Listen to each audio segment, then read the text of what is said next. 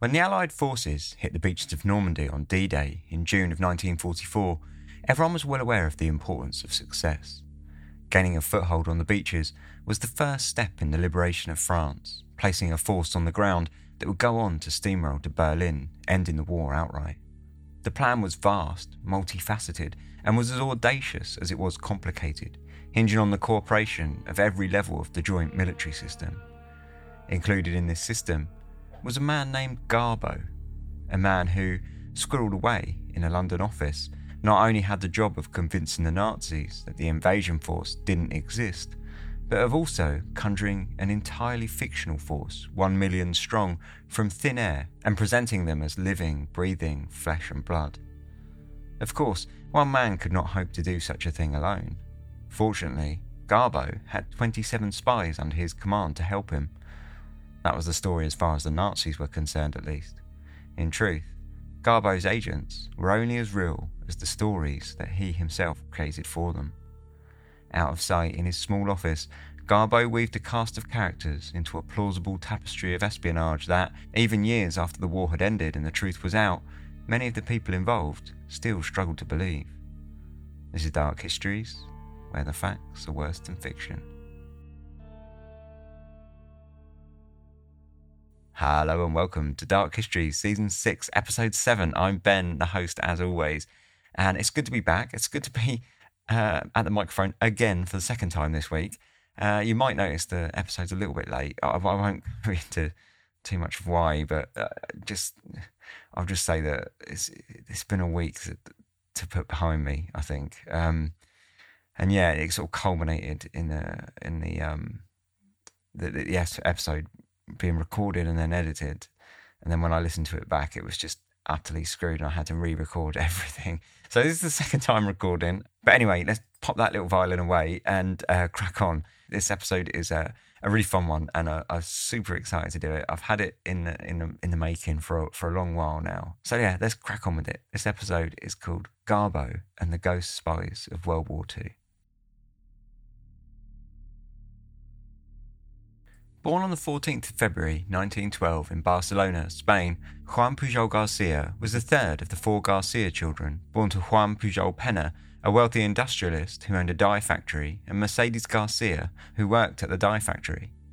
This rather complicated relationship led to Pujol's father not legally recognising the children as his own until Pujol was 4 years old.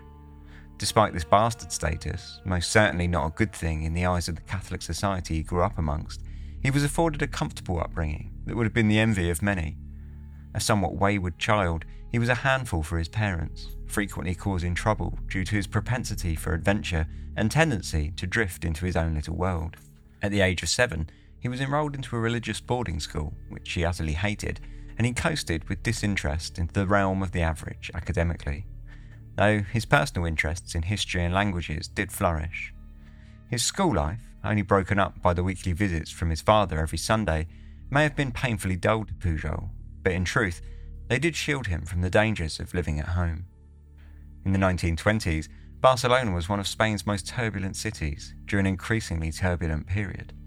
A cosmopolitan hub of culture, art and architecture, it was somewhat, conversely, a conservative city living under the insular nationalism that thrived during the dictatorship of Miguel Primo de Rivera, who had recently led the military coup against the parliamentary government and installed himself as Prime Minister.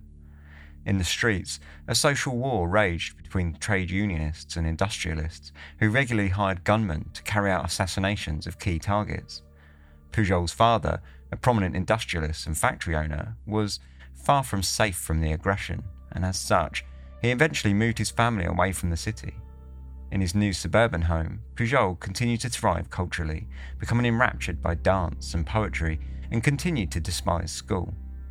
When he turned 15, he finally made the decision to drop out, a move which was accepted, rather surprisingly, by his father, providing that he found himself a job, an ultimatum which Pujol welcomed. His first foray into the chaotic adult world of the 1920s saw him taking on an apprenticeship in a hardware store, but the menial tasks got the better of him and he quit before his first month was up, choosing instead to commit himself to self-study in the family library.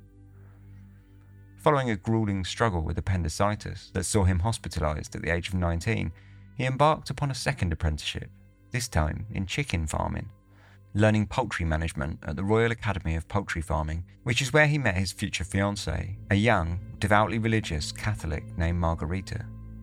His home life was severed by compulsory military service in 1933, which was a difficult proposition for Pujol, who was by now something of a pacifist. And a year later, his father fell victim to a flu pandemic that ripped through the country. Devastated at the loss of his father, Pujol turned his hand to chicken farming, but the farm he invested in failed spectacularly, along with his second business investment, that of a movie theatre, which also struggled financially until its inevitable bankruptcy. His own brother would later admit that Pujol was just not a naturally competent businessman. As if life could have been any more of a roller coaster, the Spanish Civil War broke out in 1936 between the leftist Republicans and the Nationalists, and at the same time his father's factory, now family-run, was overthrown by the workers. Not particularly keen to fight for either side in the conflict, Pujol instead holed up inside Margarita's family home along with her brother and father, isolating themselves from the outside and doing their best to avoid the conflict altogether.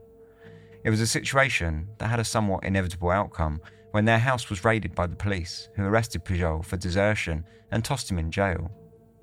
Whilst Pujol sat in his cell, facing down a potential execution, Margarita got busy organising a jailbreak for him via an anti-communist Catholic organisation named the Socorro Blanco, formed to provide support for people imprisoned due to their religious beliefs. During his escape, he was handed the address of a safe house on a piece of paper, which he travelled to under cover of darkness. The house was owned by a Catholic taxi driver, his wife, and their son. However, after they left in 1937, Pujol was left there alone, to hide in the silence and darkness in a supposedly abandoned house. His only outside communication was a helper who visited once per week to bring him food. Eventually, fake papers were secured, and Pujol was able to leave the house and escape the city. Abandoning Margarita altogether, he set himself up with a job managing a chicken farm just south of the French border, with one eye on skipping the country at the first possible opportunity. Realising that it wasn't just going to be a matter of hopping the border, Pujol signed up to join the Republican Army, with an aim to hand himself over to the Nationalists. The plan was not a subtle work of deception. He trained as a signal operator, and then, in January of 1938, bolted for the Nationalist front, where he was promptly captured, questioned, and placed into a concentration camp. Finding himself quickly disliking the Nationalists as much as he disliked the Republicans, he was now in something of a bind politically. Fortunately, at least as far as his physical situation, he was able to use his family connections and was bailed out of the camp by another Catholic organisation who his father had held strong ties whilst he was alive. Suffering from bronchitis, Pujol spent the rest of the Civil War resting up in hospital, where he deliberated upon his new position. He wound up managing a hotel where he met the new love of his life, Araceli Gonzalez Carballo, a nurse and a dreamer, much like himself. Pujol fell for her instantly, forgetting all about Margarita, who by now belonged in a distant, much more innocent past, a time long before the Civil War, when life was simpler. Now, in 1939, on the eve of the Second World War, Pujol and Araceli moved to Madrid, where Pujol took a job managing a small, divey hotel named the Majestic. Watching on as the Nazi influence crept through the country, as France fell to the Nazi invasion, and as Spain grew closer to the Italian and German fascists by the day, Pujol felt he had found a new purpose within his hatred for the officials that surrounded him. He would later say that in life there were three types of people: those that made things happen, those that watched things happen, and those that wondered what had happened. Feeling himself firmly in the second group, he began thinking of a way that he could work himself into the first. Listening to the BBC radio broadcasts of war news, he formed a new plan, a plan that he hoped would be far more suiting for himself and his bold, adventurous new wife, and would allow him to fight for a cause that he finally believed in. After enjoying a successful period of counter-espionage prior to its founding during the First World War, the British Secret Service commonly known as the MI5, saw its budgets and personnel slashed throughout the interwar years, reducing it to a skeleton staff of only 12 with a budget that would buy little more than the tea that they drank. Having failed to adapt to the times by the outbreak of the Second World War, the Secret Service's usefulness was at an all-time low, a matter not at all helped by the attitudes of the British commanders themselves, who looked down their noses at the branch, refusing to see the concept of espionage as anything other than ungentlemanly cowardice. Chronically underprepared for the war, it took until 1940 for the British to begin to take espionage and counter-espionage seriously, when the entire structure from the top down was reinvigorated by an injection of new talent, a staff much more open to the possibilities a good espionage bureau could provide to the war effort. The 20 Committee, so called for its initials, 2 crosses standing for double cross, formed under the leadership of John Cecil Masterman, an Oxford-educated cricketer and university lecturer. The committee tasked itself with capturing and turning German spies within Britain in order to gather intelligence against the German war machine. As it developed, the MI5 also began to see the value of using the same network to deceive and spread disinformation back to the Germans, as unwholesome and unsportsmanlike as the practice was. Led by a group of eccentrics and outsiders, the British slowly embraced the concept, and by the end of the war would find themselves entirely bound in its web of illusions.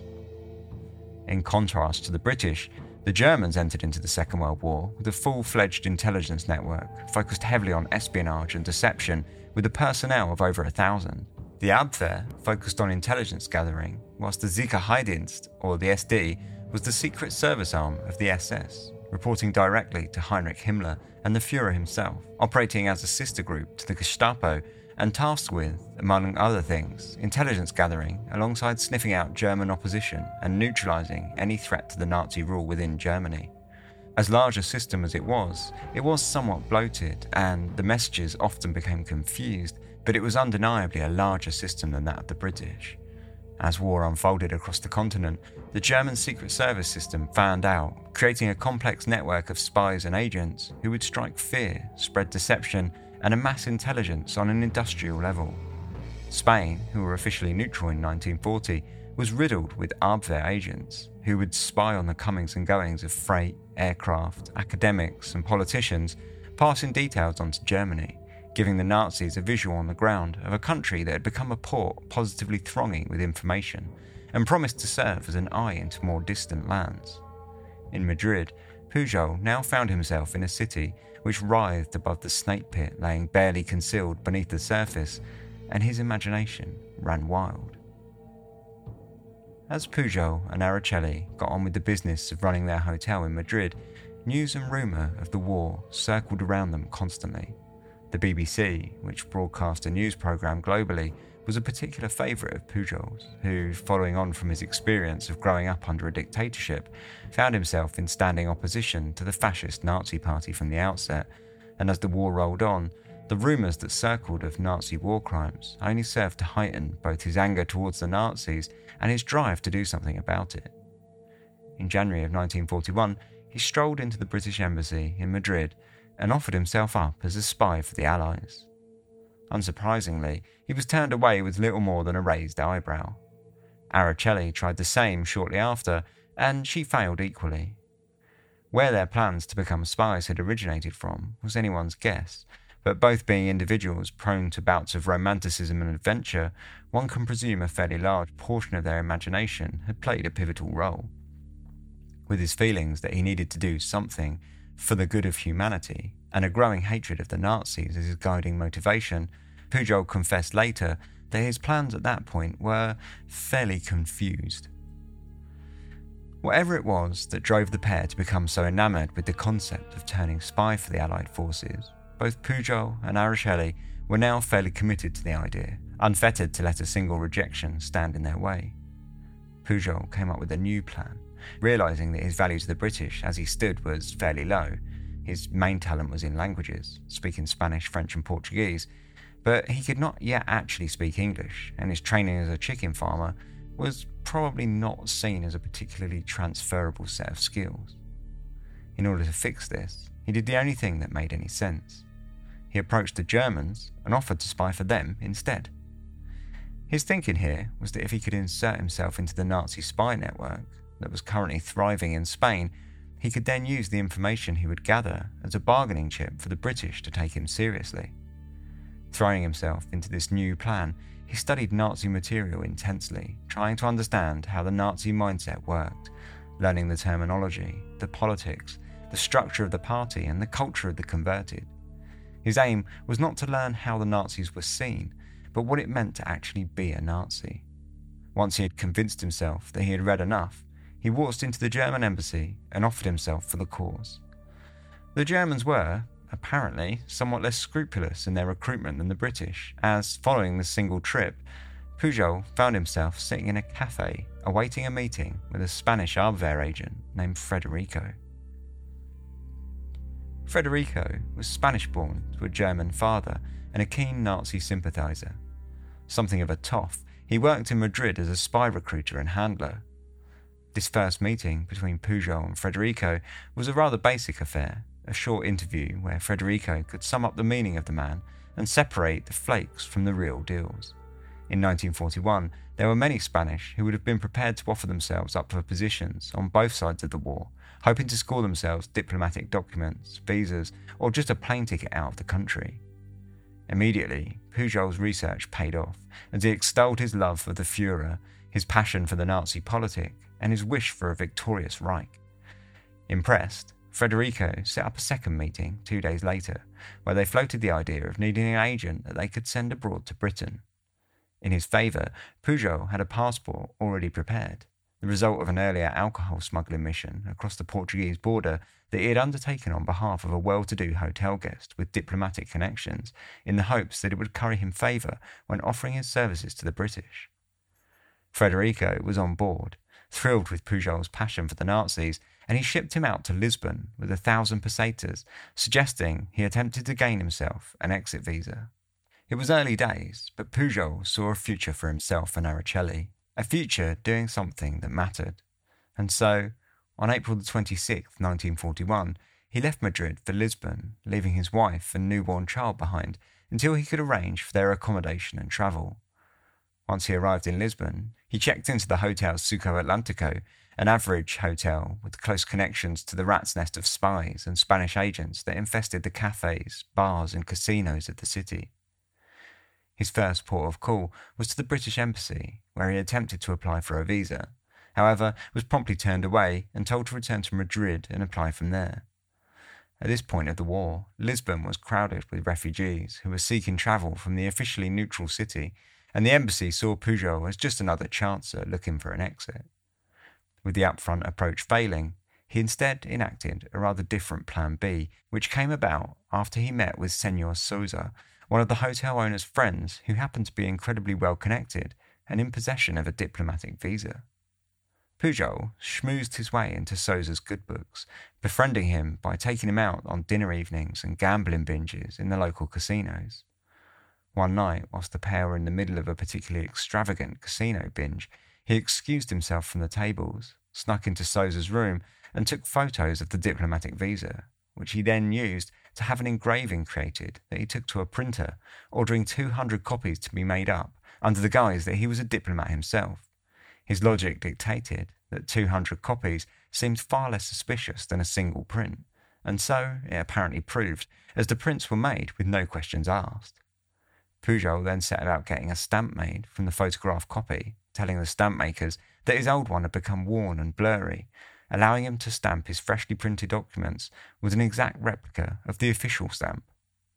His mugshot finished the document off to perfection, and Pujol found himself with a completed diplomatic visa, the first fruits of his new life as a spy, which was turning out to be just as thrilling as he had always imagined.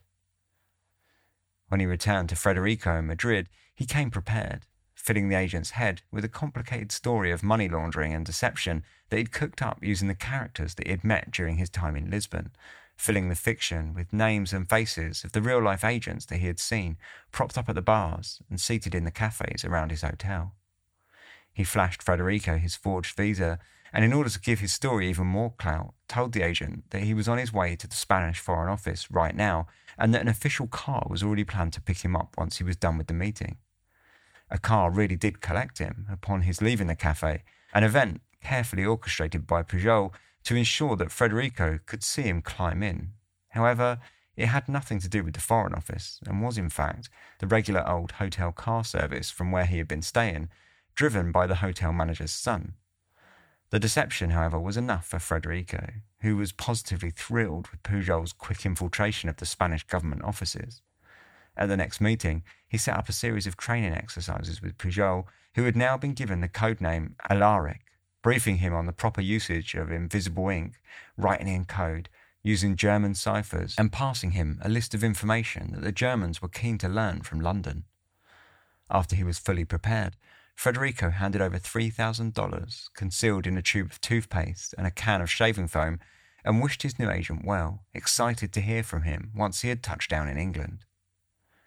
Pujol, however, had absolutely no intention of travelling to England. Instead, he picked up Araceli and their son, and the whole family travelled to Lisbon, shacking up in a room that Pujol had previously scouted on his earlier trips and rented for the purpose. Now a fully fledged German spy, codename and all, he presented himself once more to the British Embassy, unloading all of this information that he had gathered from his training with Federico. But once more, much to his dismay and utter disbelief, they turned him down flat. It was a severe blow to Pujol's plans, who now found himself having to fake his arrival on British shores in order to maintain his position with the Germans and buy himself some time. The problem was that Pujol had never stepped foot in England and could still not yet speak English. With absolutely no first-hand experience of life in England, Pujol, acting as Agent Alaric, began crafting a world built up entirely from his imagination. He purchased and ordered from the British Embassy as many pamphlets, train timetables and maps as he could, and began familiarising himself with the foreign place names, and then he began to write his secret messages to his German handlers. The plan was relatively simple on the surface. He had told the Germans that he had met a freight pilot on his journey to England who was sympathetic to the German cause and had managed to time into delivering his mail from England to Lisbon for him. In reality, Pujol just nipped down to the P.O. box that he'd set up for his messages and delivered them by hand. The next step for Alaric was to set up a sprawling spy network, gather intelligence, and infiltrate the British war machine as best he could. From his writing bureau in Spain, he set about inventing the first of his new connections. A Portuguese Nazi sympathiser on the Bristol coast. There was also the Swiss immigrant based in Liverpool. Soon, Pujol had agents dotted throughout the country, a network which he codenamed Arabelle, all of which was entirely fictional and based on a few maps and pamphlets. Each new member of the spy network was given a backstory, a complex set of characteristics, and a living, breathing life, complete with all the dramas of a civilian living in a country at war. Some of them were relatives of one another, such as the Venezuelan brothers Benedict and Moonbeam, one of whom was a student, whilst the other was simply a restless character who took to touring the south coast. Sure, Pujol got himself muddled from time to time with matters of currency, which he'd clearly never used for himself, but he created such complete reports with such minute details that the occasional blunder coasted straight past the Germans in Spain, who always wrote back after every message, thrilled with the new information that he was able to glean. Things coasted along in this way for a while, until he was asked to obtain pamphlets from the Oxford Institute of Statistics. Obviously, this presented something of a hurdle. If Pujol was unable to obtain the leaflets, the Germans might begin to wonder just how believable his reports actually were. On the other hand, if he could supply the pamphlets, then he would have provided fairly robust proof that he must have been on the ground in Oxford. There was every possibility that the leaflets were just a test to establish exactly this. There was nothing else for it. Pujol was going to have to go and get the pamphlets. Not from England, of course, but from the British Propaganda Office in Lisbon. Bumbling his way inside the following day, he presented himself to the front desk and, pretending to be a student of statistics at the local university, he requested copies of the pamphlets, which the British obligingly delivered to his address the following week. The Germans were thrilled to bits when he handed them over. As the weeks turned to months, he realised that he now had to set his fictional agents to work. With each new report that he wrote, he delved deeper into his imaginary England, pulling names from a phone book and tying them to various war efforts. He drew diagrams of ships that he had seen in newsreel footage at the cinema, and then credited the source to one of his imaginary agents by the coast. He described the insignias of various official departments and military regiments that he and his agents saw across the country, some which were based on images he'd seen in various pamphlets, and some which were entirely fictional. If he ever made mistakes that the Germans picked up on, he turned the situation onto them, claiming their intelligence to be out of date and backing his own information as the current truth. His Spanish handlers could not believe their luck.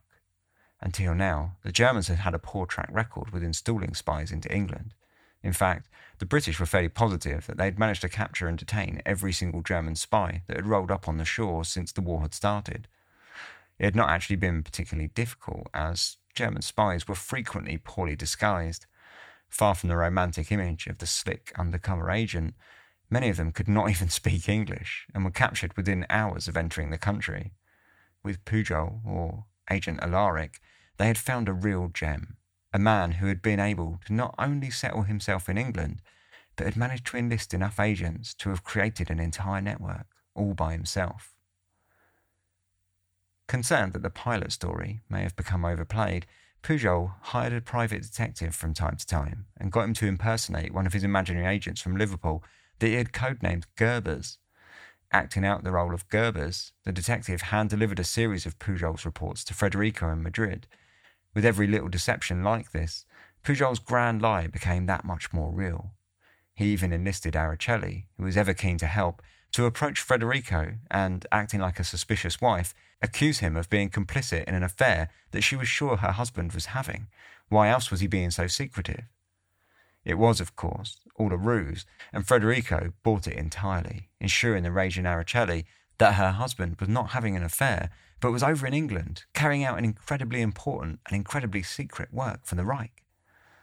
Things on the Spanish-German front were going more or less pretty well. However, money was becoming increasingly tight. Pujol did manage to fleece the Germans from their cash now and then, and even managed to get them to begin paying his network of imaginary agents. But the money was never really enough to live on, and the British were still not listening to his requests. He had offered his services at least 5 times by now, and the British embassy was still turning him down. Eventually, Aracelli suggested they try the American embassy instead. In the end, she went herself and demanded $200,000 in exchange for German secrets. Of course, she knew the request was outlandish, but that was never really the point. She simply wanted to gain their attention, and in that respect, her visit was a roaring success. At least, it had been more of a success than anything they'd achieved with the British. Aracelli was given a meeting with an American attaché the following day, who was accompanied by a British officer from the MI6. As it turned out, the British were not ignoring Pujol quite as much as he thought they were. Back in England, MI6 had become very interested in finding out who or what exactly Arabelle was. There was supposed to be no German spies on British soil, but here was this recurring name that kept cropping up in their intercepted messages and intelligence reports that very much suggested that somehow, somewhere, one had slipped inside the country. In fact, whilst Pujol had sat comfortably in his house in Lisbon, penning his messages in invisible ink, Scotland Yard had been out scouring London for him. It was all very confusing. Much of the information was wrong, and the English knew that, but it had been so detailed. There were detailed descriptions of the movements of ship convoys down through the west coast of England that simply didn't exist. And perhaps even more oddly, Arabelle, whoever he was, kept demanding money from the Germans in shillings rather than pounds. On February the 5th, things finally became clear after a message arrived at MI6 headquarters in London from the British Embassy in Madrid, speaking of a man named Pujol who had been bugging them to become a spy and offering to double-cross his German paymasters. Acting on a hunch that Pujol may have been the mythical Arabelle, the British contacted Pujol and arranged for him, in true spy novel style, to meet with one of their agents in a cafe who would approach him undercover and announce himself with the phrase, "The view is much better at the table by the steps leading down to the beach." When the whole scene unravelled, exactly as he had always imagined, Pujol was delighted, and he followed the agent to the table, spilling his entire life story and unwinding the mystery of Arabelle, showing him a vial of German invisible ink as proof. The MI5 agent sat stunned whilst he listened. The entire story was almost unbelievable if it weren't for the small details that made it impossible to be untrue. One of the biggest hurdles for the British that questioned him in their early meetings was how on earth he'd managed to convince the Germans so thoroughly that he had been busy gallivanting across the English countryside, networking with a host of spies and intelligence gatherers without ever leaving his house in Spain. Eventually, the British conceded that if he'd been able to confound them with his imaginary vision of their own territory, then he surely had the Germans on board. And though it was viewed as a considerable risk, it was obvious that the world he had created could be an incredibly valuable asset. They arranged for him to move to England immediately and continue his work under the guidance of the MI5. He was assigned a new handler, a man named Tommy Harris, a Spanish-speaking art dealer, and given an office in Jermyn Street. Pujol had finally gotten his wish. He had become a double agent, and Arabelle had a new, more official role to play in the war, one which, just as he had hoped, would prove to be of everlasting importance. It had been a whirlwind few weeks for Pujol. Sitting in his new office in central London, he had had to quickly adapt to a new country, working for new paymasters who spoke a new language. He also had a new name.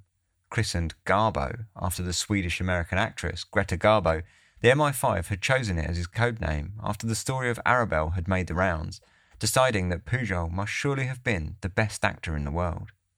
Now, Garbo, alongside Tommy Harris, had the daunting task of unravelling his imaginary spy network, correcting it for blatant errors, and formalising it into an easily digestible system that they could easily reference when creating their future messages.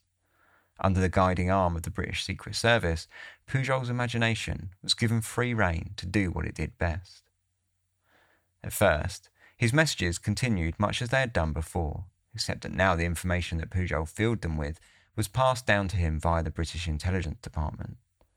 It was a complex mixture of fiction, low-value truths, known as chicken feed, and the daily drama experienced by his host of agents. The messages were written in invisible ink between the lines of normal messages that Pujol wrote to family and friends about normal day-to-day life in England, a life that was equally as fictional as his spy network. How the Germans failed to question Arabelle, despite seeing all of the fictional family members he wrote to as cover for his messages, is quite unbelievable and further evidence of Pujol's audacity. Now he was here in England, however, MI5 needed to work out what to do with him and how they could profit from his fake spy network. At first, they chose to simply have him continue on as normal. They siphoned money from the Nazis in order to pay for Pujol's agents and used it to fund the MI5 agents instead. They reverse-engineered the invisible inks that he was sent, and they used the German request for information to try and work out what the Nazi war machine was planning. In the spring of 1942, the Germans asked him if he was able to obtain a gas mask and if he could describe the construction, the materials it was made from, and what chemicals it used in its filters. Guessing that the Germans were planning on using chemical weapons in their air raids, the British produced a sample of a fake filter which Pujol sent on to Spain. Pujol's first real job, however, came in November of 1942 in an operation that would mark a slight departure for the double agent, turning his fake network into a weapon of disinformation and launching Pujol into a career of direct deception. The Allies were gearing up for Operation Torch, the invasion of French North Africa, opening up a second front against Germany in the hopes that it would alleviate some of the pressure building on the Russian front and securing the Mediterranean theatre on the Allies' side for good. The MI5's role in the invasion was to carry out Operation Solo 1, a campaign of deception that aimed to toy with Hitler's paranoia that the Allies would open up a second front via Norway. This task was handed over to Pujol, who spent the months in the run-up gathering information from his network that obfuscated any movement towards the Mediterranean and fictionalized an invasion force headed for the northern climes.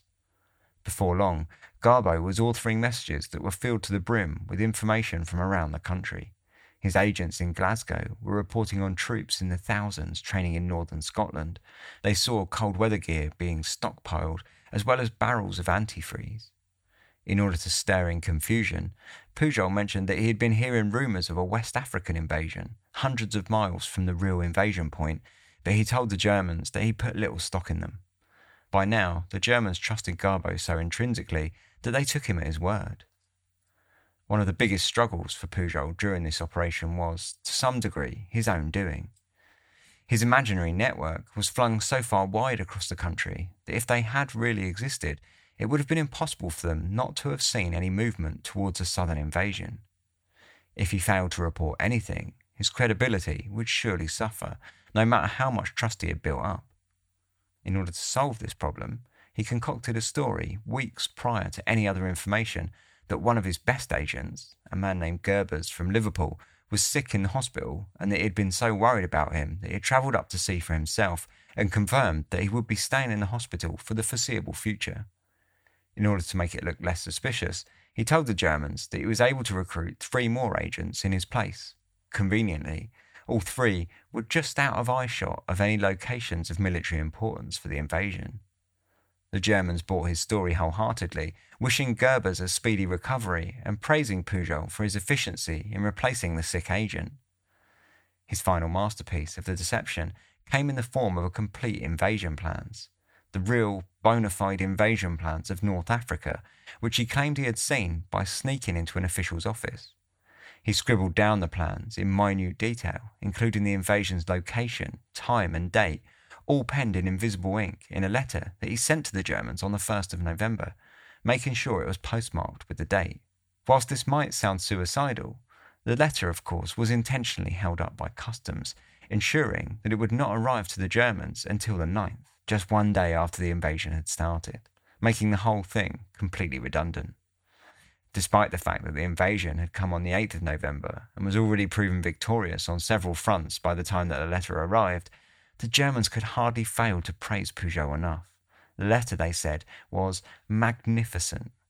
In their eyes, he had provided them with the exact battle plans. Sure, they were utterly useless, but he had tried his best after all, and it wasn't his fault the post was delayed. It was a perfect ace for Pujol, who capitalised on the success by killing off Gerbers for good, placing an obituary in the local papers for proof, and just for good measure, enlisted his widow to spy for the network, provided the Germans would pay her pension, which they confirmed they would be more than happy to do. After the success of Operation Solo 1, Pujol returned to his daily life of interfering with German intelligence. He gathered new intelligence on German ciphers, handing them over to the codebreakers stationed at Bletchley Park, and continued creating his ridiculous charades, which, at this point, were seemingly just exercises in audacity concocted by himself and Tommy Harris.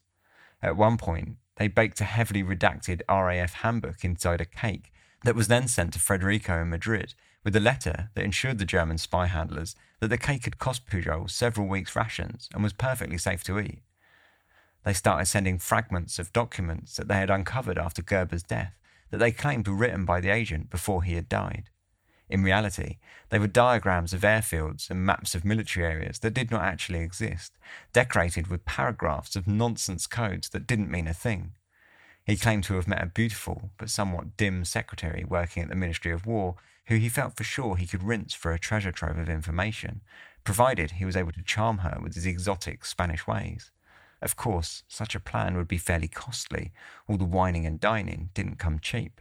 And so he continued to squeeze the Germans for more and more money every month, who bought his rather stereotypical tale of the charming spy completely wholesale. Things didn't always go to plan for Pujol, however, and in 1943, his wife, Araceli, proved as much with dramatic effect. For some time, she had been tiring of life in Britain. Far away from the image that she had held of excitement and adventure, she was relegated to the family home, forbidden to go out and make friends with the local Spanish community through fear of her letting slip any notion of Pujol's existence in London. Now she wanted to split from Pujol and return to Spain. However, the British Secret Service were not so happy with that idea, fearing that she could turn on her ex-husband and hand him over to the Nazis, blowing the cover of their most prized asset. This wasn't an entirely baseless fear, as Araceli had threatened to do just that when she stormed into MFI headquarters, demanding documentation that would allow her to leave the country. To solve the problem, Pujol turned his skills in deception on his personal life. He devised a plan for his fake arrest on the grounds that he had attacked an MI5 agent after he had been told that he was being deactivated due to his wife's potentially damaging behaviour. Araceli was contacted late one night and told of the arrest.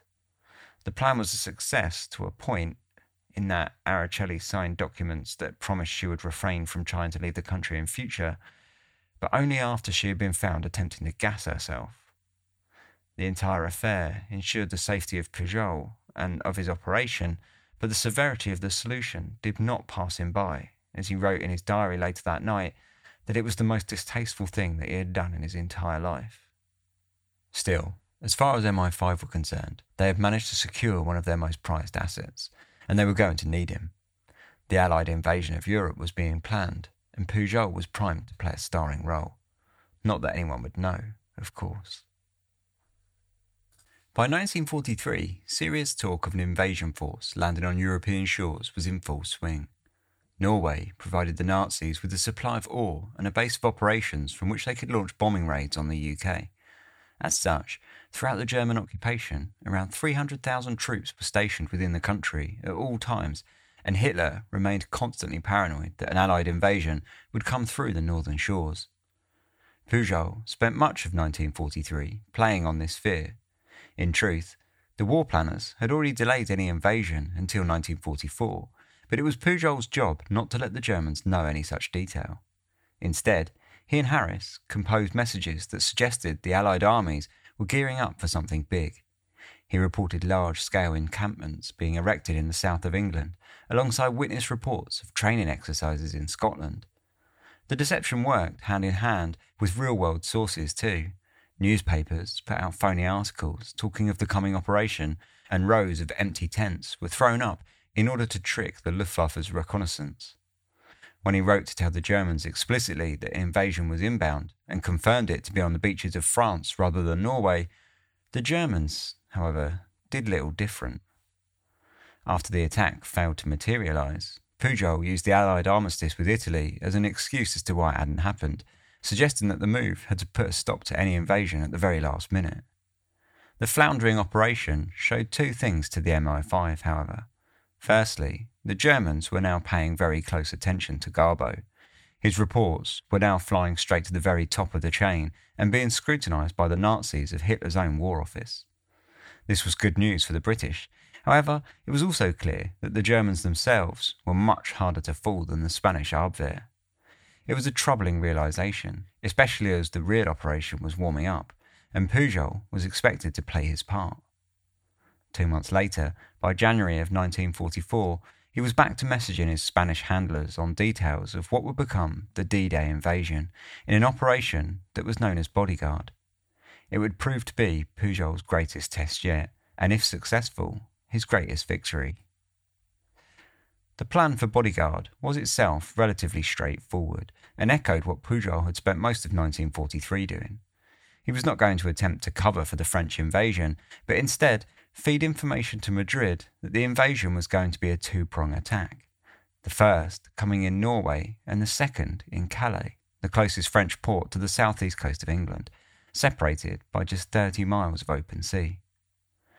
With so much military bustle happening in the south of England, it would have been impossible for Pujol to pretend neither he nor any of his agents had seen or heard any rumours, and so, for the most part, he fed the Germans chicken feed with an aim to up the disinformation and sow doubt into the Germans' minds closer to the invasion.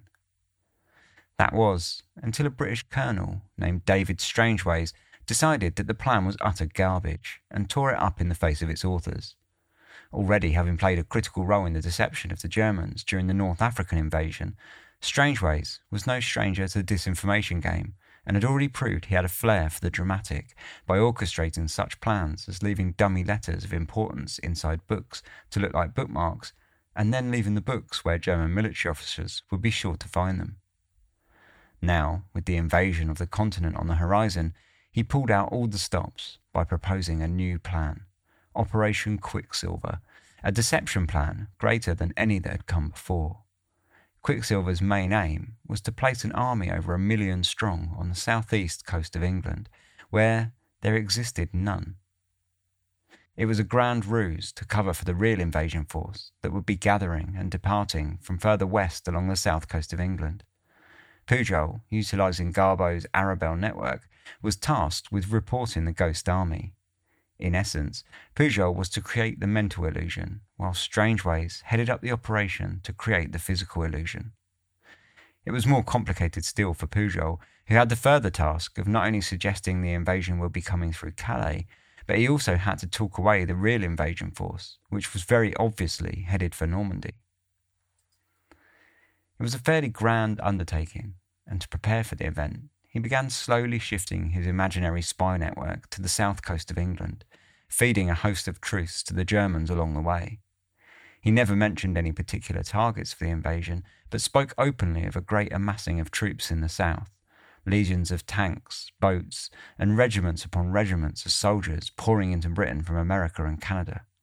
In support of his stories, the newspapers printed phony letters from locals complaining about the Yank invasion of their quiet country greens, whilst fake airstrips were laid down, complete with recorded sounds of aeroplanes and men running about waving lights in order to impersonate plane activity.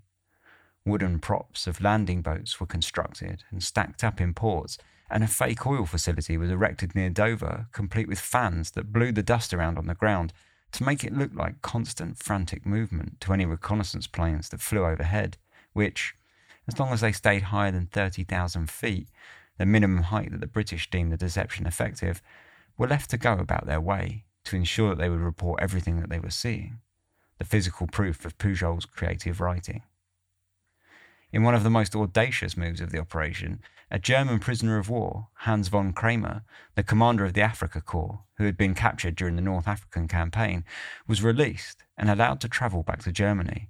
All along the journey through Kent on the southeast coast of England, his car skirted masses of Allied forces, which he naturally told the Germans all about as soon as he arrived back on home soil.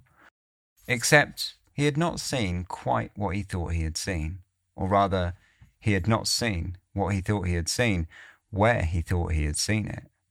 All of the military personnel that he had spotted during the journey had been the real invasion force, and it had been in England.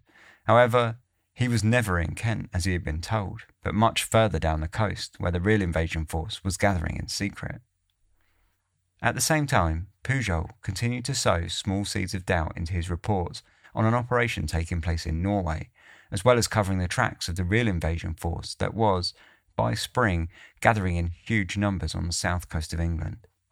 In a stroke of genius, Pujol worked disputes among his own agents into his narrative, having the agents serve him up various contrasting opinions, which allowed Pujol to become an analyst himself.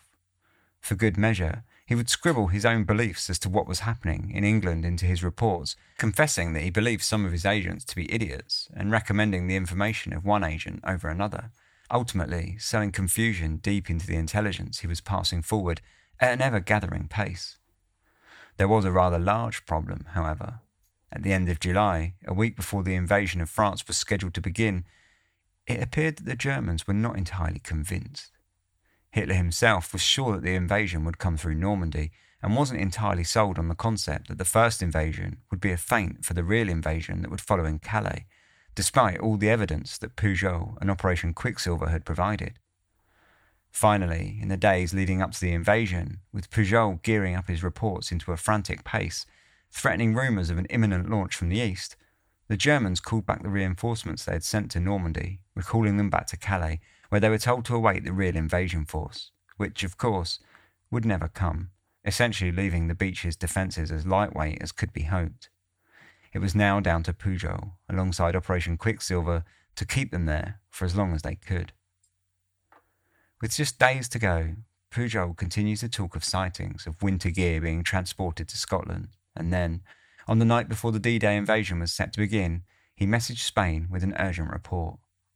For some time, he had been sending his messages to Madrid via radio, and now he told them the radio was of utmost importance.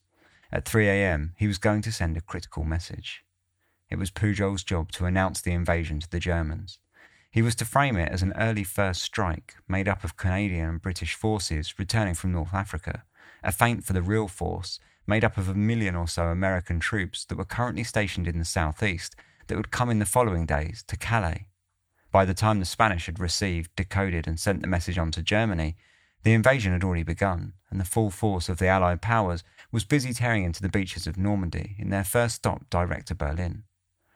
At a crucial turning point, 3 days after the invasion had started, Pujol sent a message to Spain confirming that the second invasion force was on its way to Calais, a timely missive that reached Hitler just in time for him to order the return of all but one of the 10 panzer divisions that sat on the French coast to return to Calais.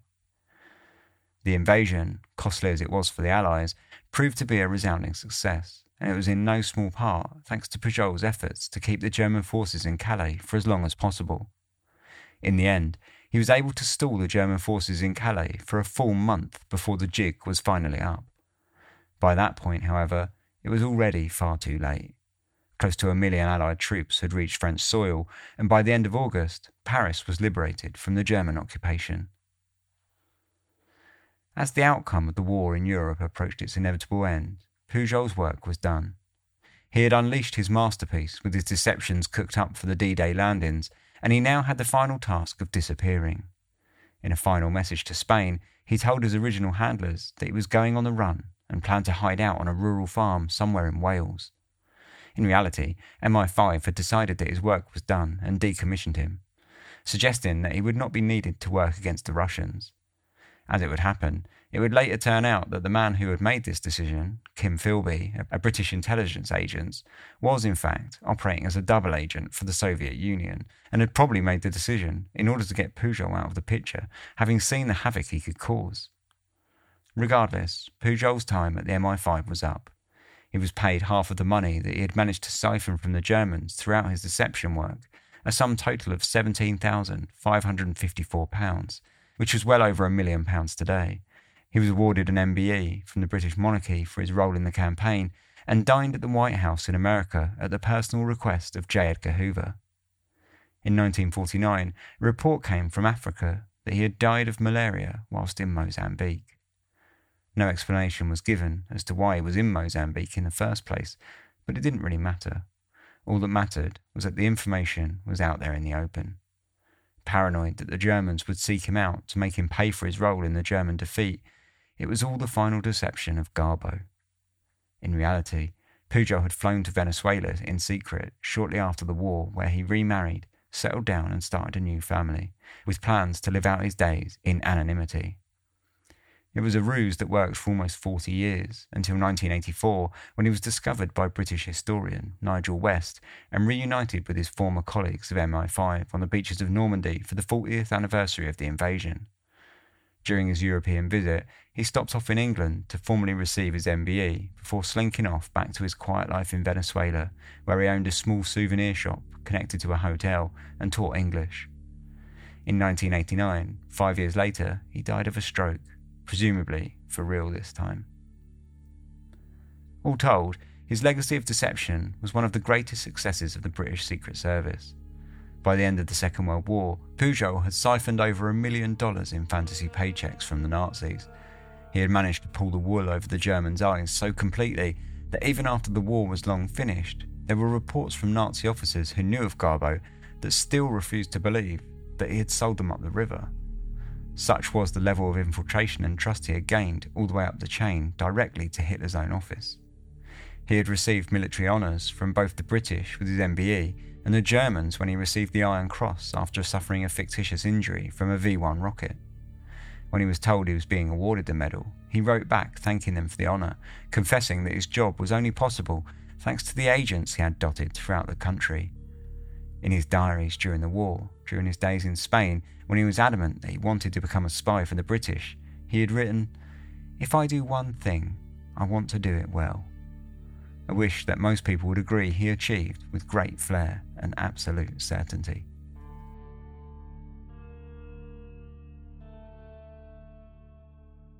So that was the story of Garbo. And a little bit more about that after these short advert breaks. Welcome back. So yes, the story of Garbo, pretty interesting. I love any sort of story to do with spies, to be honest. But yeah, I was a huge fan of this story, who I'd actually heard weirdly, and I didn't really go into it too much, but he did for a very short period do some disinformation on the V1 rocket, and that's where I heard of it, because when I was a kid, my grandma, who recently passed away, or a few years ago now. She grew up in East London during the Second World War, and she would always tell me stories of growing up during the war when I was a kid, and I was always absolutely fascinated by it. I loved history, and I really enjoyed sort of Second World War history, and especially I suppose probably because I was a little kid, but I was loved the V1 rocket as well, because it was called the Doodlebug, and that was the kind of slang name for it, or everyone called it, and that's what my nan always used to tell me it was called. That's I never heard of a V1 until I was an adult. When I was a kid, it was just a doodlebug. That's just what my nan called it, and she would always tell me stories about these doodlebugs, and I just got obsessed with it. And then I started to read up about doodlebugs more and more and more when I was about sort of 10, 11, 12 years old. And that's how I eventually came across this story. Anyway, so I've kind of always had this story in the back of my mind, and it's only now really that I thought, oh, actually, that I could do that for Dark Histories, because it's a great story about old time intelligence. So I thought it might work. But yeah, it's a really good story. The thing that I find with Garbo is he just reminds me of Verbal from Usual Suspects. Especially when he's in Spain. If you've not seen the film, it's basically this guy telling a story based on the things that he sees dotted around the room. So he just uses bits and pieces that are on the wall, or the make of a mug or whatever. And he uses the names he sees to create characters and create this big long story to fool the police, right? I'm sure you've seen it. But anyway, that's kind of who he reminded me of, because when he was in Spain, especially, he was basically going to the cinema especially to check out the newsreels, so that he would then go home and then create big kind of messages to the Germans, pretending he was in England, and just using the data he sees from these other sources, like newspapers, newsreels, and that, as if they were real. And it really reminded me of Verbal from Usual Suspects, and weirdly, I don't want to I don't know how much you really care about this, but it reminds me of myself, and to a degree as well, when I write fiction. Because when I write fiction, I'm quite often writing about places I've never been to. So, I mean, of course, it's made easier these days with things like Google Street View and that, because you can go in and you can see exactly everything, and you can kind of get some experience of an area that you might have not been to. But still, generally speaking, when you're writing fiction, and you are kind of, just creating stories from snippets of information or bits of, you're kind of colouring this lifestyle of this character with kind of bits and pieces here and there. And even Dark Histories, I do it to a certain extent. When I write of each episode, I give a little bit of context, right? And I guess I do the same with Dark Histories there. I kind of get snippets of pictures here and there and stuff, and I try and create an image of what life might have been like at that time or whatever. So yeah, I find it quite funny, when you read him doing this, and it's like you can see. I could easily see Verbal from Usual Suspects in it, and say as a kind of creative writer as well, you kind of see bits of that in his work as well, and it's really interesting how that thinking at the time was both quite out there. At least as far as the military was concerned, that they were considered eccentrics, and the people who worked for MI5 were considered the kind of quirky eccentrics and kind of these creative outsiders who they were kind of maybe kind of taking a risk on. And I found that really interesting. When nowadays, these types of people and these types of thinkers are often paid a lot of money in think tanks and things like that, whereas back then they were considered as a bit of a risk and kind of pushed to one side, especially at the start of the war, where the British intelligence was kind of, basically stuff that I read one story where they were basically operating out of this little room down the hall from the Prime Minister, and it was kind of secret, and everyone just called it the Prime Minister's toilet, and they just said, "Oh yeah, don't worry, that's the Prime Minister's toilet. Don't go in there," kind of thing. And that was what it was. It was just this kind of crappy little office stuffed down the corridor. So I find that quite interesting how the intelligence service kind of started from there, and the really interesting way that contrasted with the German intelligence in this story. Although the German intelligence is almost another level, but equally as catastrophic, because the British service was like small and kind of crap and not very well organised.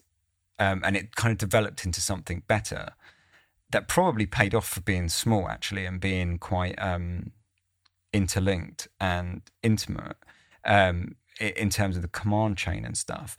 And the Germans had the complete opposite. They had this ginormous kind of industrial scale thing, but it was so fractured. And when you really look into it, the German intelligence at the time, it was really badly organised, actually. Heads of departments vying for completely different ideologies almost. But the whole thing was like this sprawling operation that was really industrial and impressive in its scale, but just really poorly executed, I guess.